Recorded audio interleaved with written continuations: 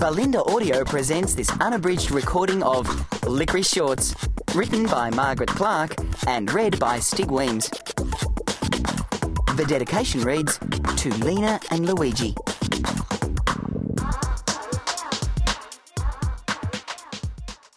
Chapter 1.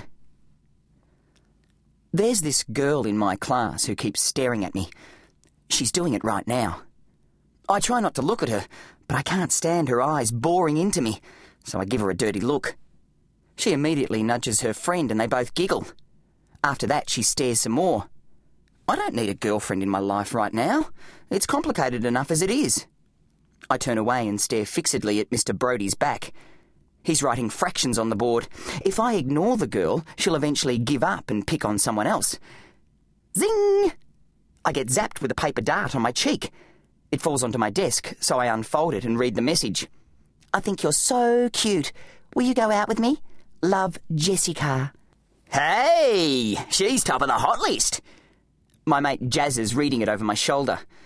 Mind your business. I snarl at him.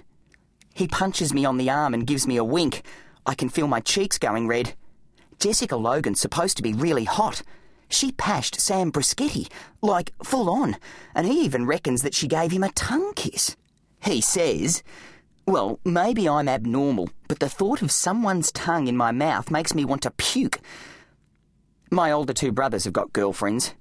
It's a bit hard to remember who's going with who because the turnover's pretty hectic. They're both cool guys, good looking, so they can pull in chicks, no problem. Their motto is, use them, then dump them. But, if you ask me, the girls aren't worth all the hassle. They phone and want to rave on about nothing for hours.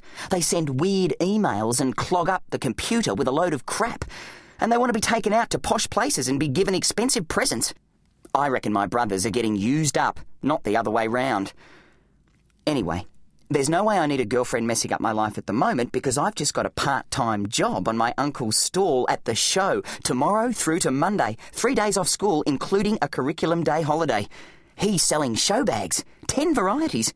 There's Choco Buster, Go Nuts, Monster Mash, Alien Attack, D for Dinosaur, Sweet Experience, G-Force, Spookorama, Gobstopper, and Licorice All Shorts. I know you think it should be Licorice All Sorts, the name of those little licorice squares filled with coloured stuff, but it's a trick name. In Licorice All Shorts, you get licorice twists and lots of assorted candy and a pair of edible shorts that are supposed to taste like licorice. I think it's a bit weird, but Uncle Mike says there's edible snakes and mice and dummies, so why not shorts? He says it gives a new meaning to eat my shorts. Aren't you gonna answer? Says Jazza in my ear. That's the polite thing to do. And she's kind of cute. Go on, right. Yes, I'll go out with you. Love and kisses, Philo. Get lost. I snap. If she's so cute, you go out with her. Can't. It's against my religion. I gape at him. What religion? You don't belong to any religion. That's what you told me. The no blondes religion. They're trouble. So you want me to go out with Jessica, who's blonder than Bimbo Barbie? Thanks, mate. Watch out, says Rooksy from behind us. But it's too late. Mr. Brodie's torn himself away from his fascination with fractions and has his beady eyes on us. Bring it to me, he says, and points at the note on my desk. Eat it, hisses Jazza. I can't. There's no tomato sauce round here and there's no way I'm eating paper unless it's smothered in sauce. I try to crumple the note really hard in my hand as I walk out the front so the writing will be smudgy and Mr. Brodie won't be able to read it. But when he takes it from my hand and smooths it out, I know that plan didn't work. I think you're so cute. Will you go out with me? Love, Jessica. He reads out loud in a sarcastic sort of voice. I thought this was a maths class, not a dating agency. What do you think, Filipowicz? I go. Well, what's your answer? Does he mean to the note or to his question? Teachers are so complicated, you never know what they mean. No, it's not a dating agency, and no, I don't want to go out with Jessica. I mumble, looking at the floor. There's this sort of collective sigh from most of the guys.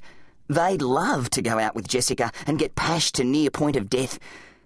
Mr. Brodie gives me the look. Then he seems to take pity on me because he chucks the note in the bin and tells me in a curt voice to go back to my seat. I sneak a glance at Jessica and she glares back. I've just dumped her in front of the whole class. Major put down. If looks could kill, I'd be as dead as yesterday's canteen donuts. The bell goes. We bang books around, slam desks, and jostle out into the corridor. Rooksy jabs me in the ribs. You knocked back Jessica Logan. You've got rocks in your head. Yeah, maybe.